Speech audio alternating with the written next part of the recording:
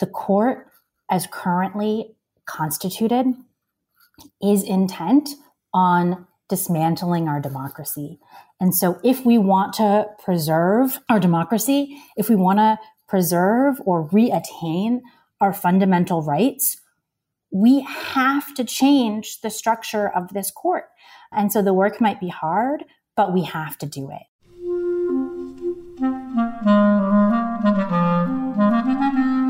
Hello, this is the Great Battlefield Podcast. I'm Nathaniel G. Perlman. A great political battle is being fought right now between progressives and the forces of reaction on the other side. This show is about the political entrepreneurs and other progressive leaders who are finding new or improved ways to fight. My guest today is Sarah Lipton-Lubet, the executive director of Take Back the Court. Take Back the Court is working to inform the public about the danger that the Supreme Court poses to democracy, and further that adding seats to the court, in their view, is the only strategy that fixes the situation. Sarah's previously worked as an advocate for reproductive freedom, gender equity, and progressive change at the National Partnership for Women and Families. She's worked at the ACLU, the NRDC, and the Religious Action Center for Reform Judaism. All this after Yale Law School and clerking both in a U.S. District Court and then at the U.S. Court of Appeals for the Ninth Circuit. If you're concerned about our right-wing Supreme Court and how to change it, you should listen to Sarah. So, after a quick word from my sponsor, my interview with Sarah Lipton-Lubet with Take Back the Court.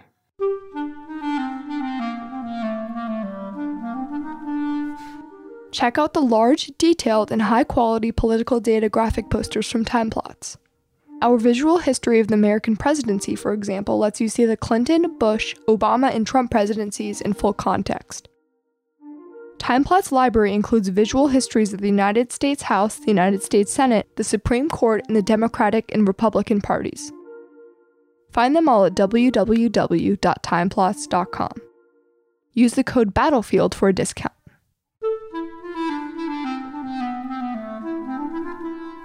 Sarah, would you mind introducing yourself and giving me a quick biography? Hi, I'm Sarah Lipton-Lubet. I am the executive director of Take Back the Court and Take Back the Court Action Fund, where we work on Supreme Court expansion all the time. My background before that is in the reproductive rights movement. You're a lawyer, right? I am a lawyer. Could you tell me a little bit about the path that you took to law school? How'd you grow up and go to college, and why that road? When I started, it'll probably become obvious. My parents met teaching law school. So it was definitely in the ether in the household.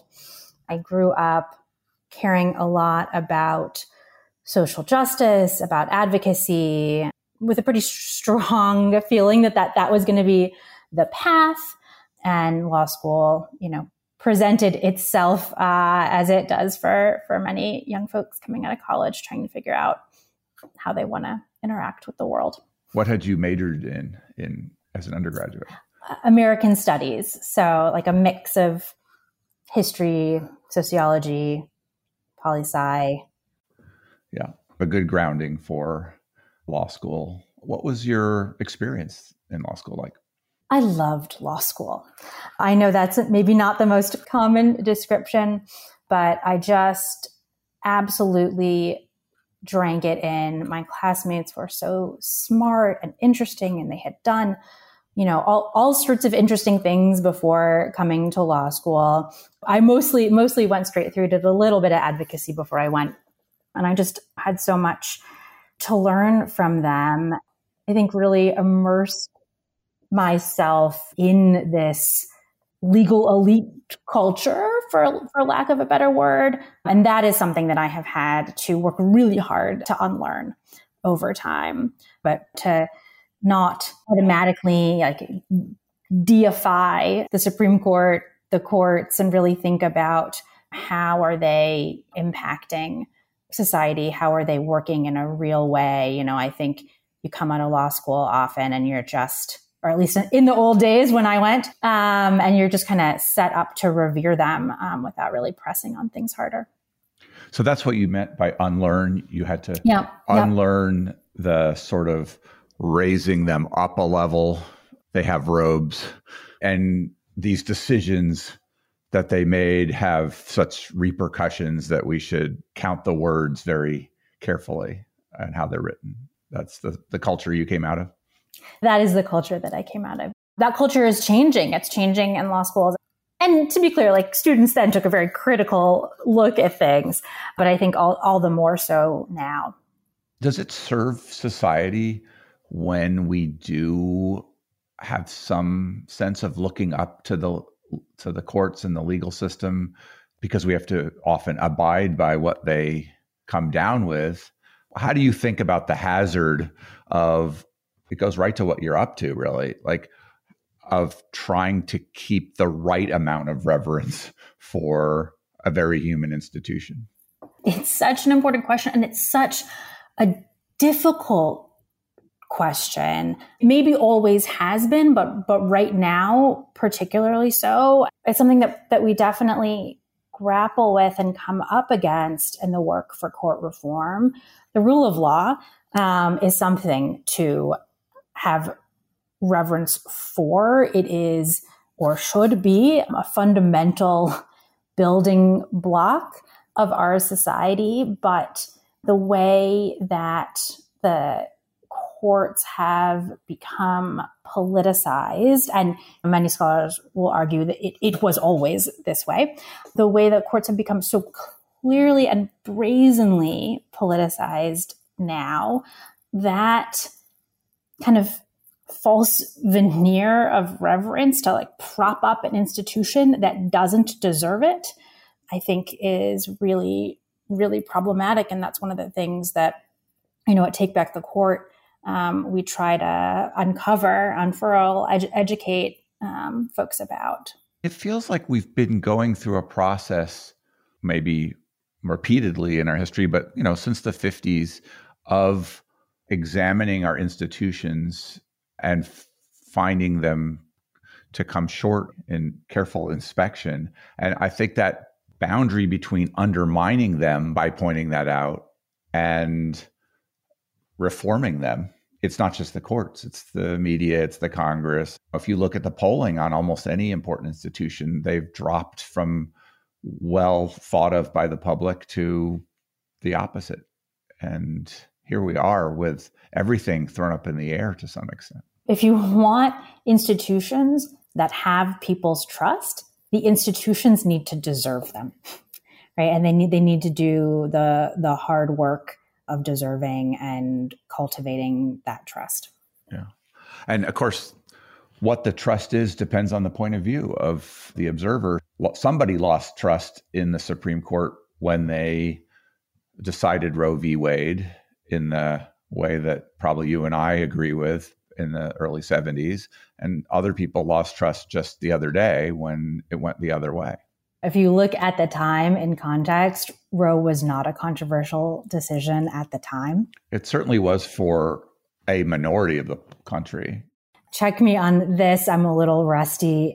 7 justices in the majority in that opinion. And it really was, I point this out because it really was a concerted effort, a concerted political effort over time to put that case, to put abortion rights and women's rights and racial justice, at the center of an effort to radically change the courts. That effort by the Federalist Society and others, certainly the anti-abortion movement, but that was not organic.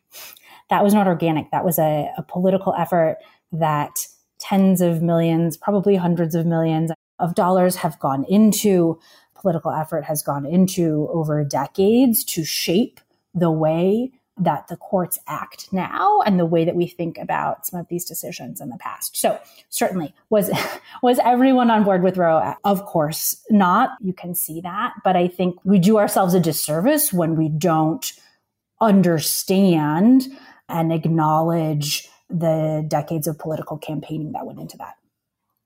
So after you came out of Yale Law School, where you enjoyed your time so much and learned, I'm sure, a ton.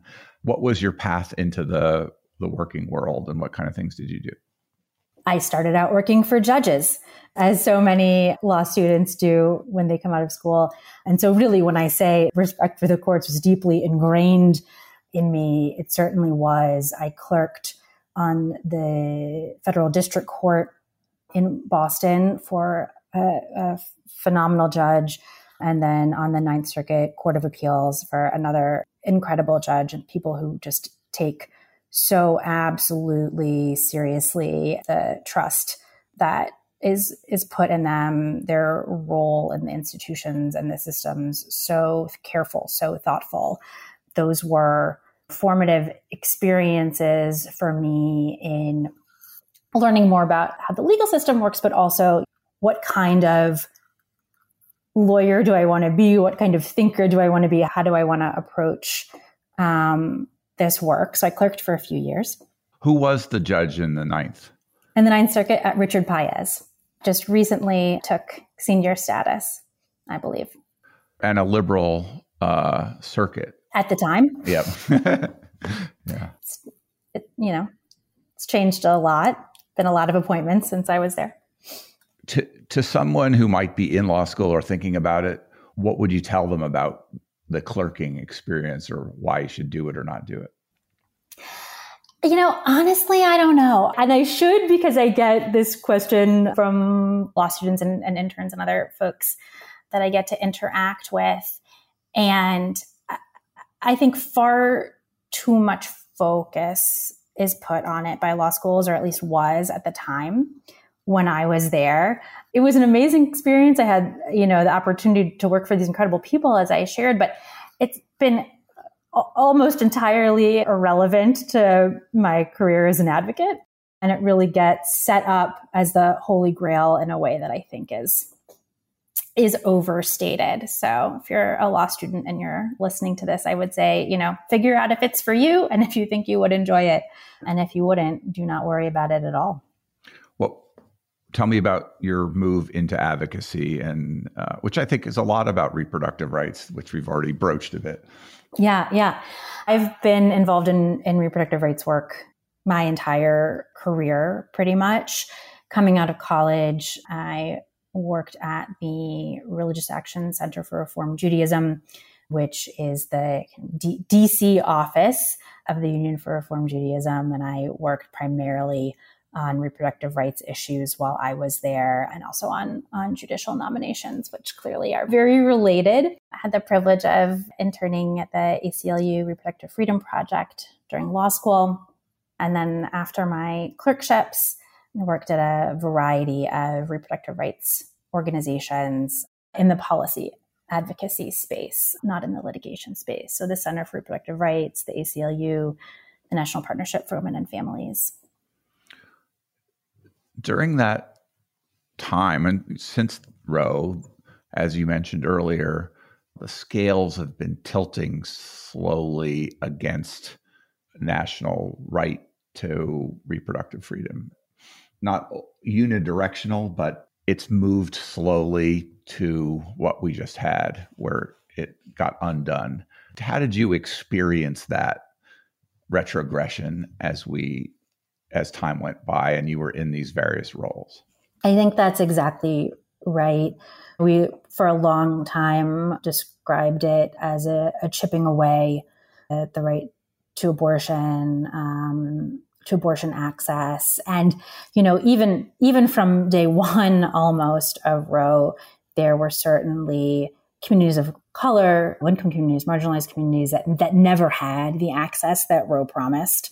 That's something that the reproductive justice movement in particular. Public funding in Congress and elsewhere was pretty much impossible to achieve. It wasn't achieved. Whether that was impossible or whether it wasn't prioritized. I think there are a lot of questions about how do we think about what it means to have a right, quote unquote, versus actually having access and having that right be full and embodied and meaningful. It already hasn't been for so many people. And yet, what we have now, post-Dobbs, is worse, right? So both things can be true. I look back at the chipping away, the hacking away, maybe a stronger verb, if we can find one, and that really went into high gear after the 2010 election, when so many state legislatures turned red, and that continued and continued. Even despite all of that, I was caught off guard when the court announced that it was going to hear the Dobbs case. They sat on that petition for a long time, for months and months and months. They had a lot of other cases that they could have decided to hear that would have continued that kind of more incremental, insidious path where they were better able to try to disguise what they were doing. And even with the 3 Trump justices on the court put there for the purpose of overturning Roe, I still thought up until May of 2021 that they were going to take their time with it and they were going to go a little slower. How naive was I when they did announce in May of 2021 that they were going in this direction, that they were going to take on this full frontal attack on Roe so immediately after Justice Barrett had been put on the court. It really stopped me in my tracks. And made me think about how do I want to be approaching this work? What is the most important thing that I can be doing for the preservation of reproductive rights at this moment in time? That is when I realized that for me, that work needs to be Supreme Court reform, Supreme Court expansion. And less than 2 months later, I was lucky enough to be able to join the team at Take Back the Court. When you think about the justices that are on the right on the court, the Thomases and the Gorsuches and the Kavanaughs, and the fights that were lost electorally and in the Senate that led to them being put on there, do you see them as legitimate justices? Do you see them as whole persons with a legitimate perspective on the law? Or do you see them as, I don't know, puppets or wrongfully chosen members? I mean, they've been barely confirmed, a lot of them. They sometimes were the result of McConnell machinations in the Senate that made up new rules each time.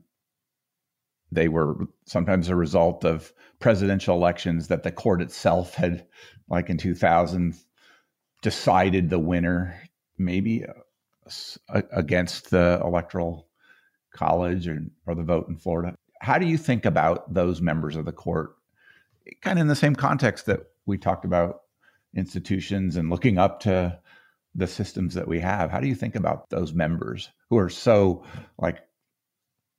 different in their political viewpoints than you and me? There's a lot to unpack there.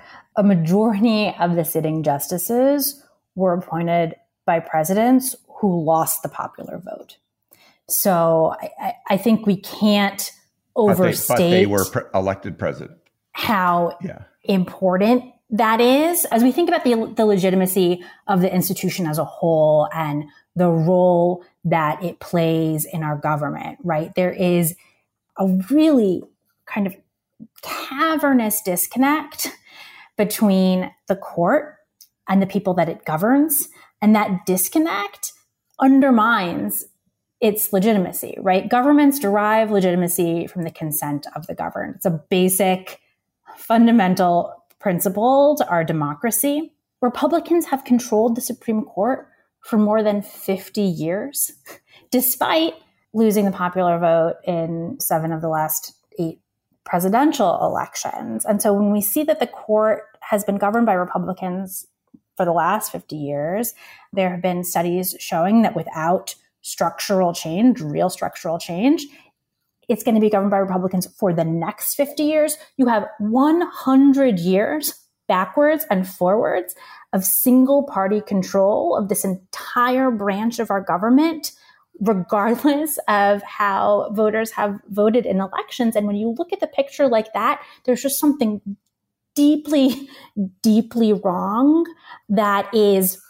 greater than what machinations took place for the appointment of any particular justice. Although, as you said, there certainly were machinations that speak to that legitimacy as well. But I think sometimes we lose sight of this bigger picture and what does it mean? How should the court have some measure of accountability, some measure of connection? And when you look at it, how it's comprised right now, it is just so completely beyond the pale.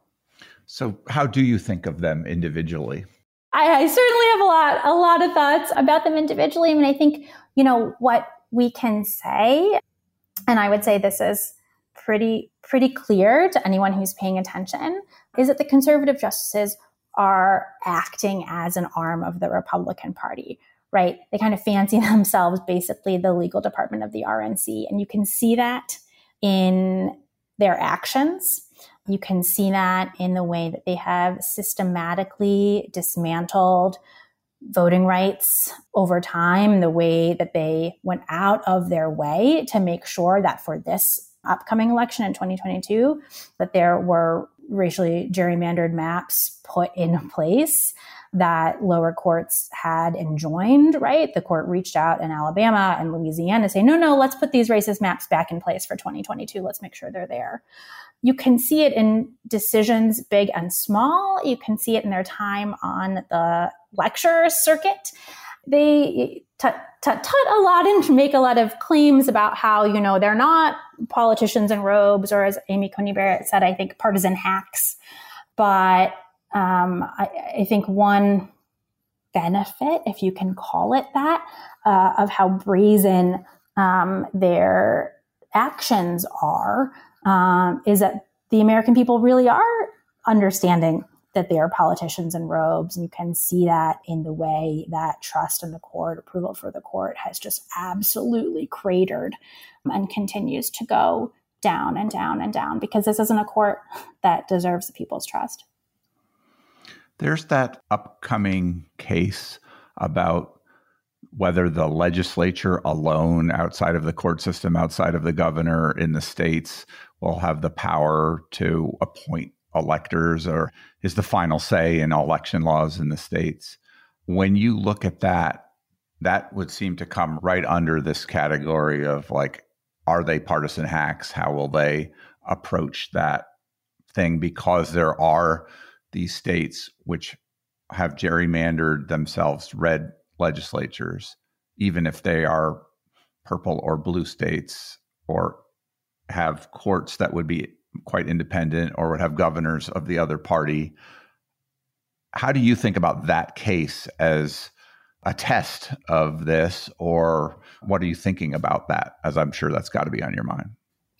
So that case, it's called Moore versus Harper, should terrify everyone, should absolutely terrify everyone. And here's why. It's based on something called the so-called independent state legislature theory.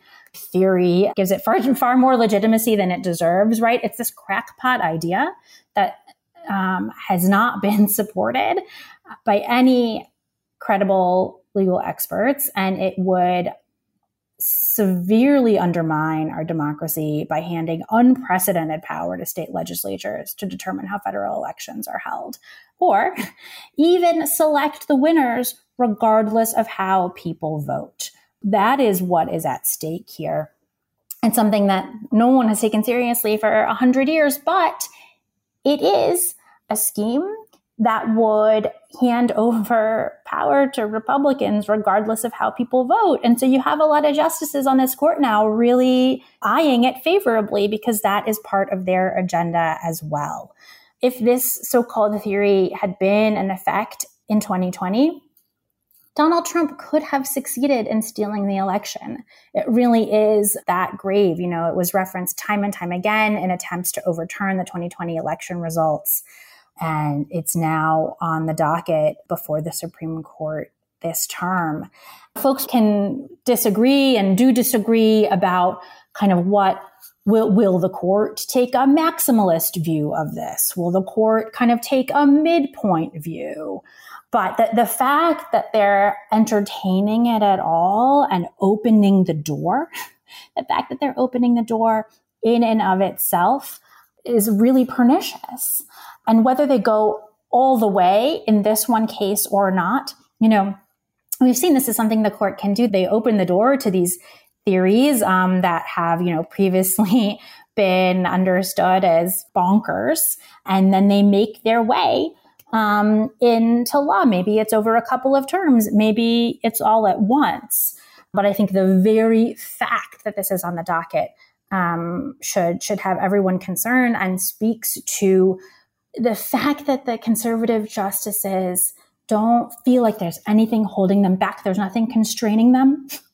They are going to go all in and double down on putting a Republican agenda in place by judicial fiat. I think that's really, really clear. You said that you were basically shocked and taken aback by Dobbs. Will you be surprised if they decide? I mean, the words in the Constitution are the times, places, and manner of holding elections by senators and representatives shall be prescribed in each state by the legislature thereof, but the Congress may at any time by law make and alter such regulations. It falls right into their wheelhouse of, it gives them the opportunity to read those words like in a certain way out of context of democratic systems and say, it says legislature. It meant legislature, even if the research around it doesn't say that. That has been the way that they make calls like this, right? Will you be surprised if they interpret this way and give the right to the states to make their own laws only in the legislature? Given what this court has shown us and what it has done, no one should be surprised by the court taking the most reactionary, the most anti-democracy, the most insurrectionist positions possible. That is what they are going to do. Now, the nuances of how they do it in any one case, you know, that may be up for grabs, but their agenda is clear, and we need to be clear-eyed about seeing it so we can understand it, we can address it, and we can take action to rein in this completely out of control Supreme Court. What was Take Back the Court when you joined it? What was the status of it? How far along was it? What were the materials that you had at your disposal when you joined? So Take Back the Court was founded about 4 years ago by my colleague, Aaron Belkin, who is a political science professor. I think you had him on the show maybe about a year or so ago. I did. Yes. Aaron, to his credit, he put this issue on the table when nobody else was talking about it. Nobody else was thinking about it. There were 0 organizations working on Supreme Court expansion when Take Back the Court was founded. I came on board in June of 2021, shortly after the Supreme Court announced that it was going to be hearing the Dobbs case, which it then decided just this last summer.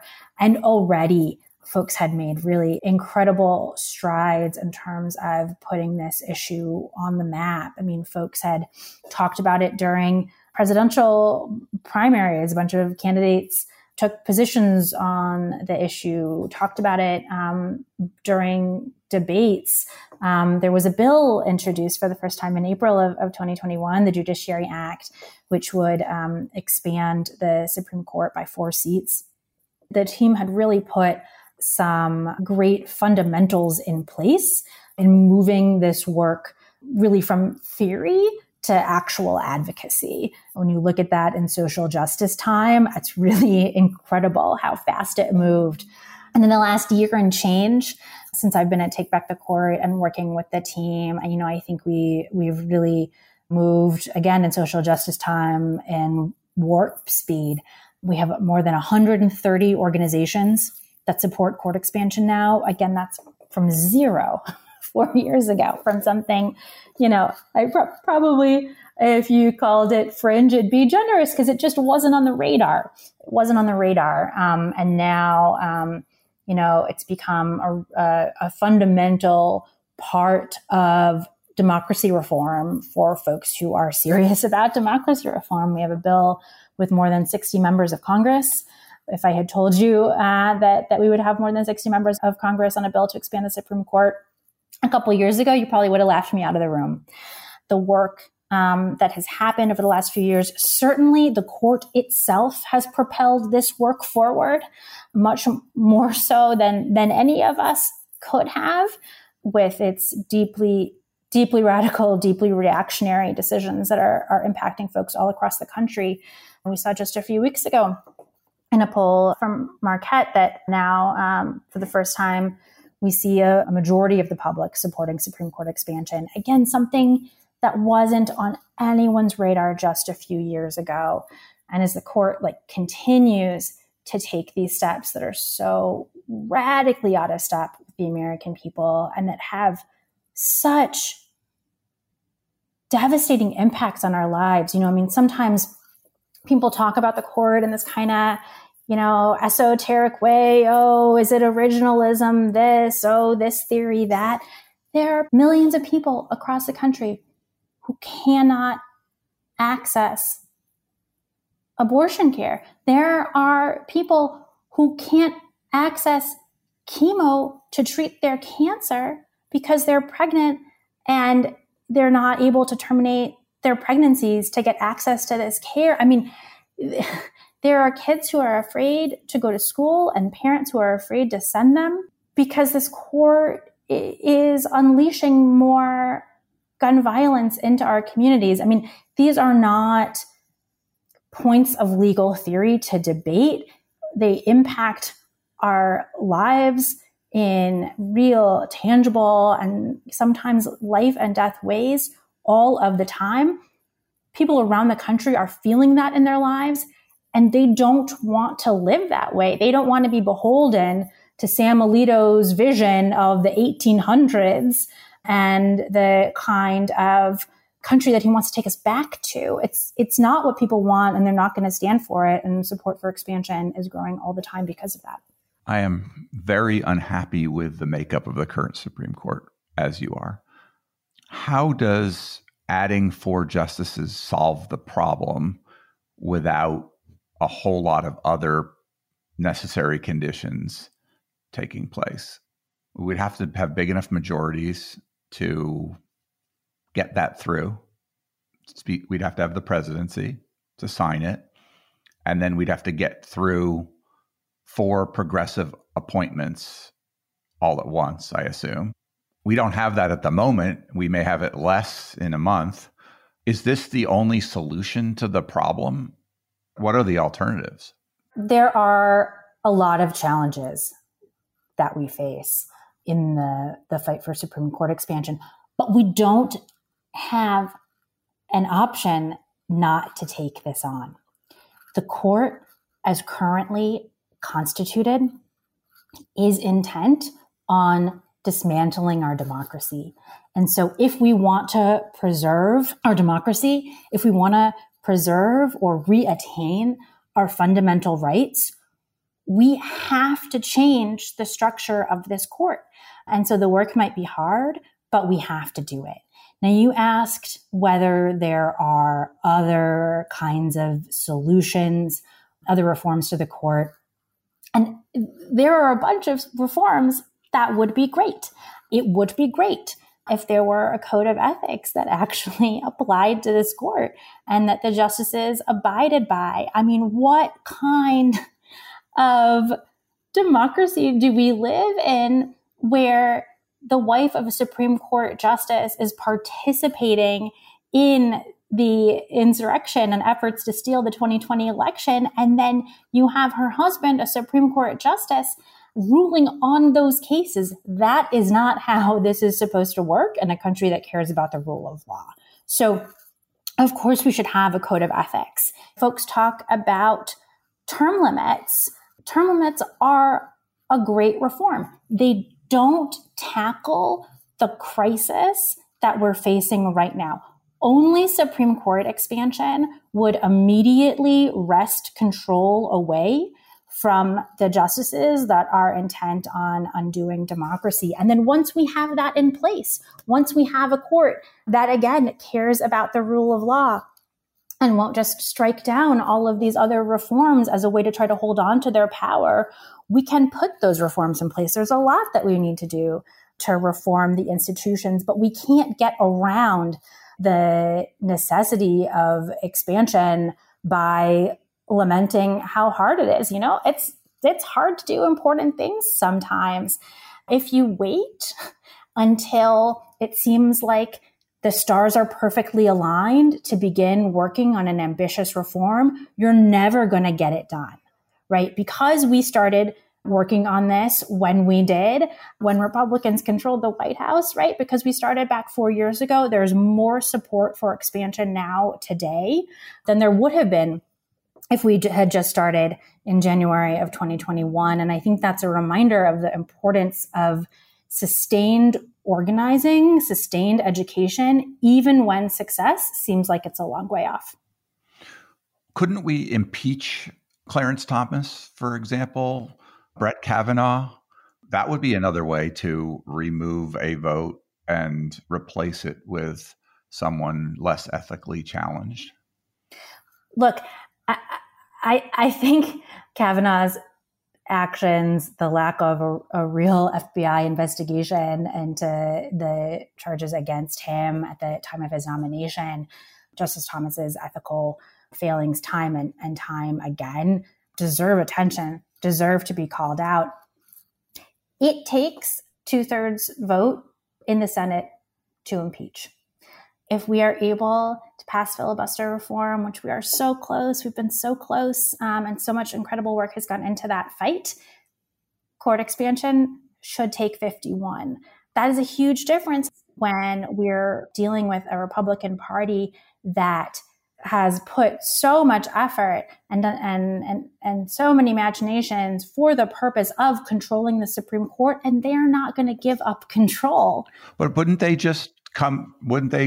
the next time they got the Senate, which is because of the way the country is carved up, more likely for them to hold currently because of their advantage in rural areas, wouldn't they just add 2 more and flip it back the other way? I mean, how does this not put us in a back and forth? And just imagine how, I mean, I don't want to be controlled by their bullshit anger, but you can guarantee that there's going to be a political reaction on the right to us installing 4 progressive justices all at once.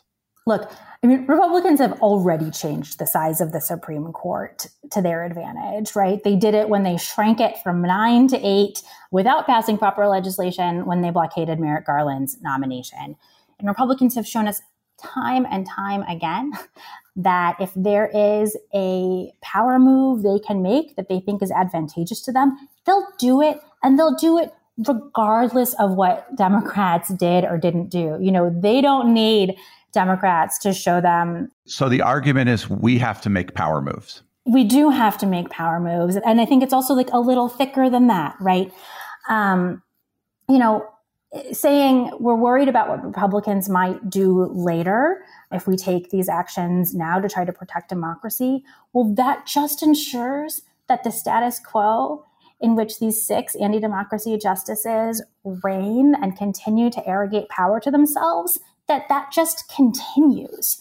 So even if the result is that we expand the court now, that we're able to put into place real voting rights legislation that's then upheld, our elected officials might better reflect the will of the American people, that we can put back in place some protections for abortion rights. That is a far better situation than if we never act. I've seen the argument that merely the threat of expanding the court.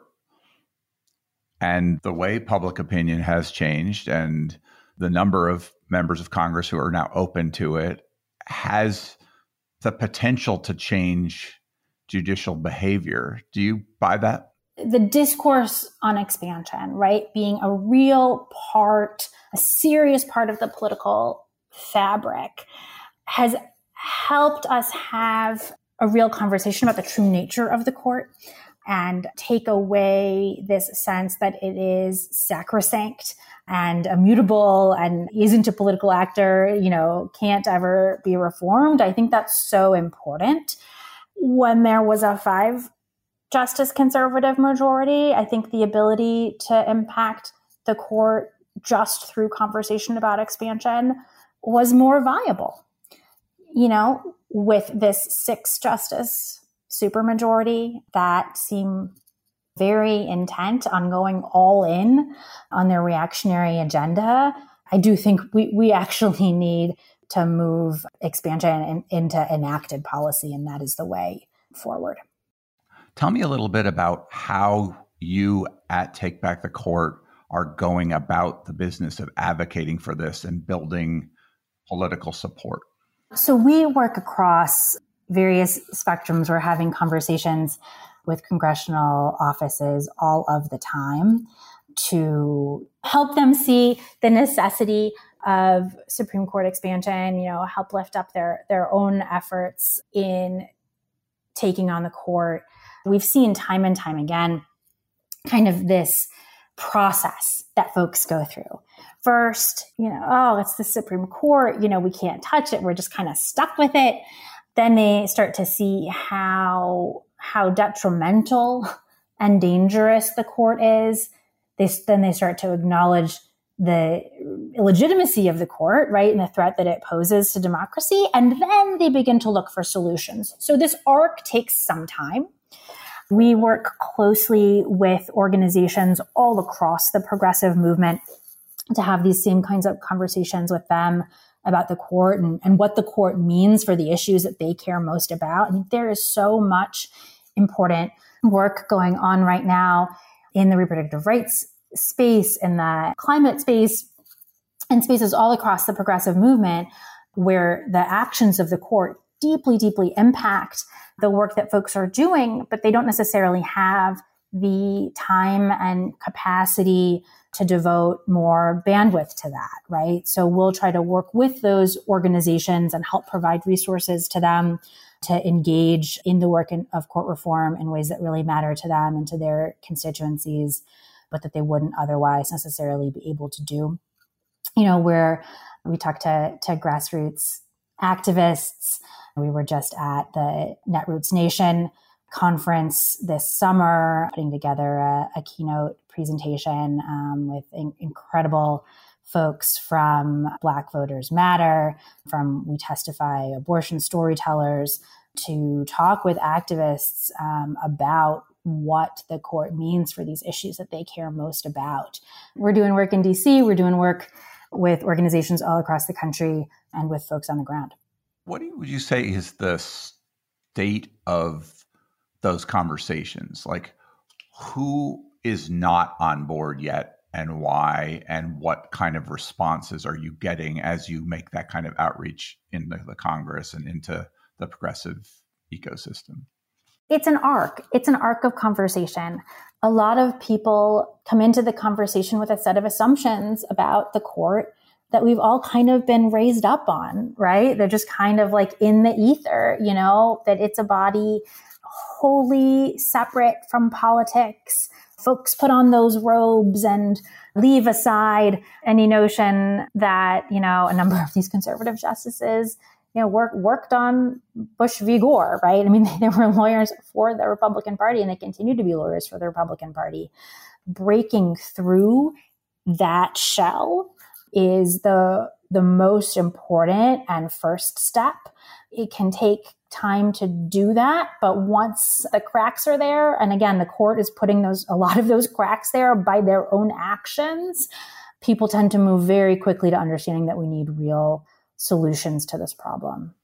If we're in a time of Trumpism where we're making the argument that we need to protect norms, we need to protect institutions from attack by anti-democratic forces.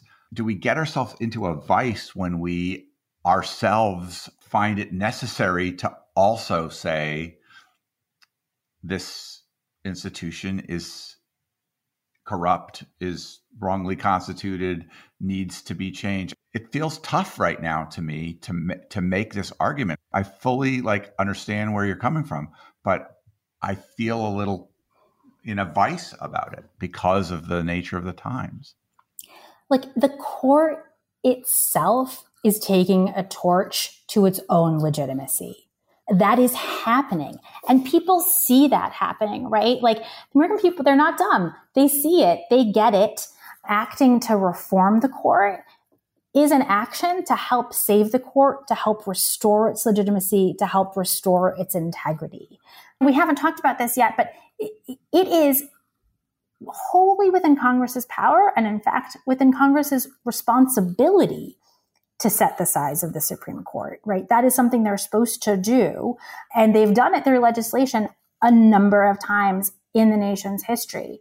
And so to let this set of 6 unelected justices kind of run away with our country with zero accountability, that doesn't serve the institution. Papering that over doesn't serve the institution.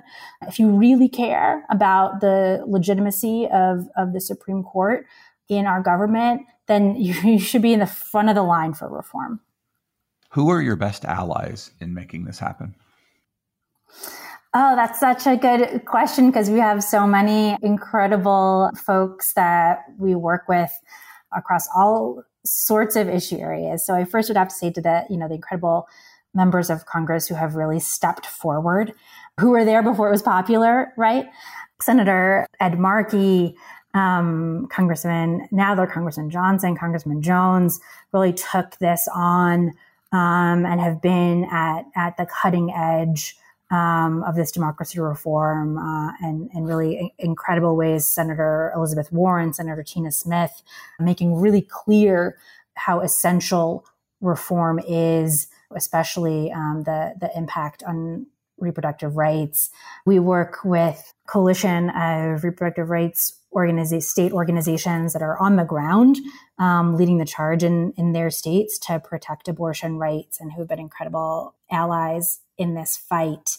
Indivisible, League of Conservation Voters, SEIU, so many organizations, Sunrise Movement, stepping forward and doing such critical work. And forgive me, amazing partners, if I didn't just include your names, because we value so deeply. Are you happy with where the president is on this? He proposed a commission to look into this, last I knew. What came of that? And are you happy with where Joseph Biden is? I think the most interesting thing to have come out of the White House Supreme Court Commission was an example of that arc that we were just talking about, of kind of how folks moved down this path. So there were commissioners that came into that process just absolutely sure that no reform was needed. Okay, maybe we might need something at the margins. Came out of that process of something like 6 to 9 months of study, absolutely convinced that expansion is necessary to save democracy, to save the institution. That's folks like former federal judge Nancy Gertner, Harvard law professor Lawrence Tribe, University of Pennsylvania law professor Kermit Roosevelt, Georgetown law professor Caroline Fredrickson. And they've each written about that process and kind of how that evolution happened for them. That's valuable, that's interesting, and also that commission that wasted a lot of time when we could have been acting. It felt like it was designed to. Like a lot of times commissions are designed to take the political pressure off and funnel it into a thing that is not as much of a threat. I think that's right. that is a correct assessment of how that happened. And we've been saying that, since the inception of the commission. And also, this issue isn't one that's going away. It's not something that can be cabined. If anything now, it is more explosive than it was at the beginning of President Biden's term with the actions that the court has taken with abortion rights, with gun safety, with climate. I think it was just the other day that Biden said something like, these justices are acting like an advocacy group. And not like justices. And I think that's an absolutely correct assessment. That's not where he was so many months ago. And so there is progress happening. There's movement happening, but it's not happening fast enough, right? Folks who right now cannot get the abortion that they need, like this isn't happening fast enough. But on that front, we could pass a law in Congress to solve that, right? National law. What do you think would happen to that law when somebody challenged it and it went to the Supreme Court? I mean, this is a court that let Texas ban abortion when Roe was still in place. Now that they've gotten rid of Roe, you think they're just going to sit back and let a federal abortion rights legislation stand? They're not going to do that. And we need to be real about that. Like, yes, absolutely. We need to pass abortion rights legislation. It is something I have worked on for, I'm not going to tell you how many years and how old I am, but like a very long time. And that absolutely needs to happen. But if we're serious about wanting to protect abortion rights, can't leave that in the hands of these 6 justices who have made very clear that they will not let abortion rights stand. So we have to do both things, and we have to be clear-eyed about needing to do both things. And just the one is not sufficient. So what do you think is the precipitating event that allows this to happen? You've kind of suggested there's sort of a gathering interest in this that you're promoting, but is it the state legislature theory then leading to a stolen election for the right that dramatizes what the court did? Does there have to be something even more egregious than Dobbs for this to actually wake up the voters to vote on this issue rather than on inflation or a million other things? What does it take politically to get something like this over the finish line? Who can say what any one particular precipitating event is, right? I mean, I think it's all of these pieces that are coming together. You've seen the reaction from folks across the country to the court's actions in Dobbs. I mean, look what happened in Kansas with those incredible numbers of folks coming out. We don't want. But that was an election based on that one dimension, as opposed to like a national election where we've got everything in play and where we're a very evenly divided country, unfortunately, like over and over. Not elections that progressives and Democrats, partially because of the way the system is established, but basically we don't have a dominant political majority to lean on to remedy things. I mean, I think when you look at how people feel about abortion, you'll see we're not evenly divided. When you look at how people feel about the importance of tackling climate change, we are not evenly divided. Abortion rights, action on climate, action on gun safety, these are all incredibly popular things. And as the court's actions impact more and more folks' lives in real ways, we see incredible movement toward recognizing that we have to do something about this court. We did some polling that looked at how 2020 Biden voters feel about reform and expansion. They, support it in overwhelming numbers, and even more so when you start to give them just a little bit of education about the state of the court, a little bit more information. And so the court is going to continue on this reactionary path. Folks around the country are going to do more and more to demand this change. The question isn't like whether electeds are going to come on board with expansion. The question is, are they going to do it after it's too late to do something about it?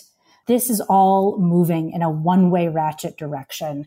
The work that we're doing, the work that our partners are doing, is about putting these pieces in place so that when we do have a window, when we do have a moment, when the stars are aligned, we've done all of the hard work to make passage of expansion possible. Because what is the other option?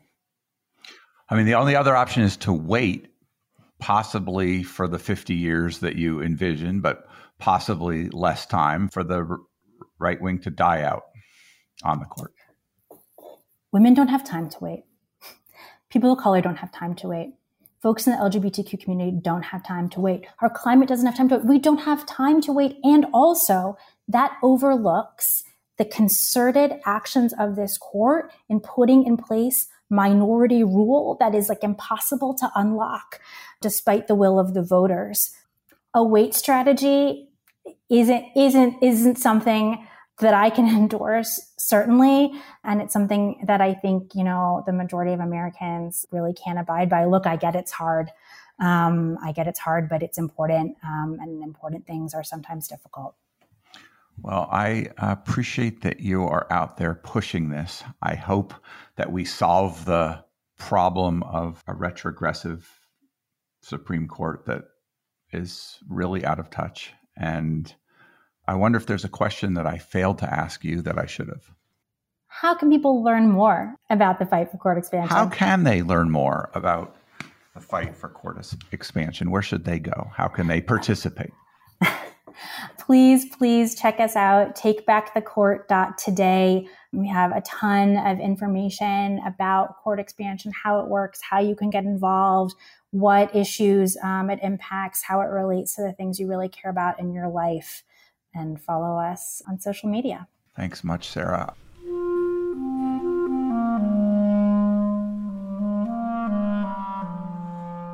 That was Sarah Lipton-Lubet. She's at takebackthecourt.today. This is Nathaniel G. Perlman with the Great Battlefield Podcast. You can find us at greatbattlefield.com or by searching for Great Battlefield in places where podcasts are found. The Great Battlefield is now part of the Democracy Group podcast network. Visit democracygroup.org to learn more about other podcasts that cover democracy and civic engagement. You can also help me by leaving comments and good ratings on Apple Podcasts or elsewhere, and by sending me suggestions for great guests to nperlman@gmail.com.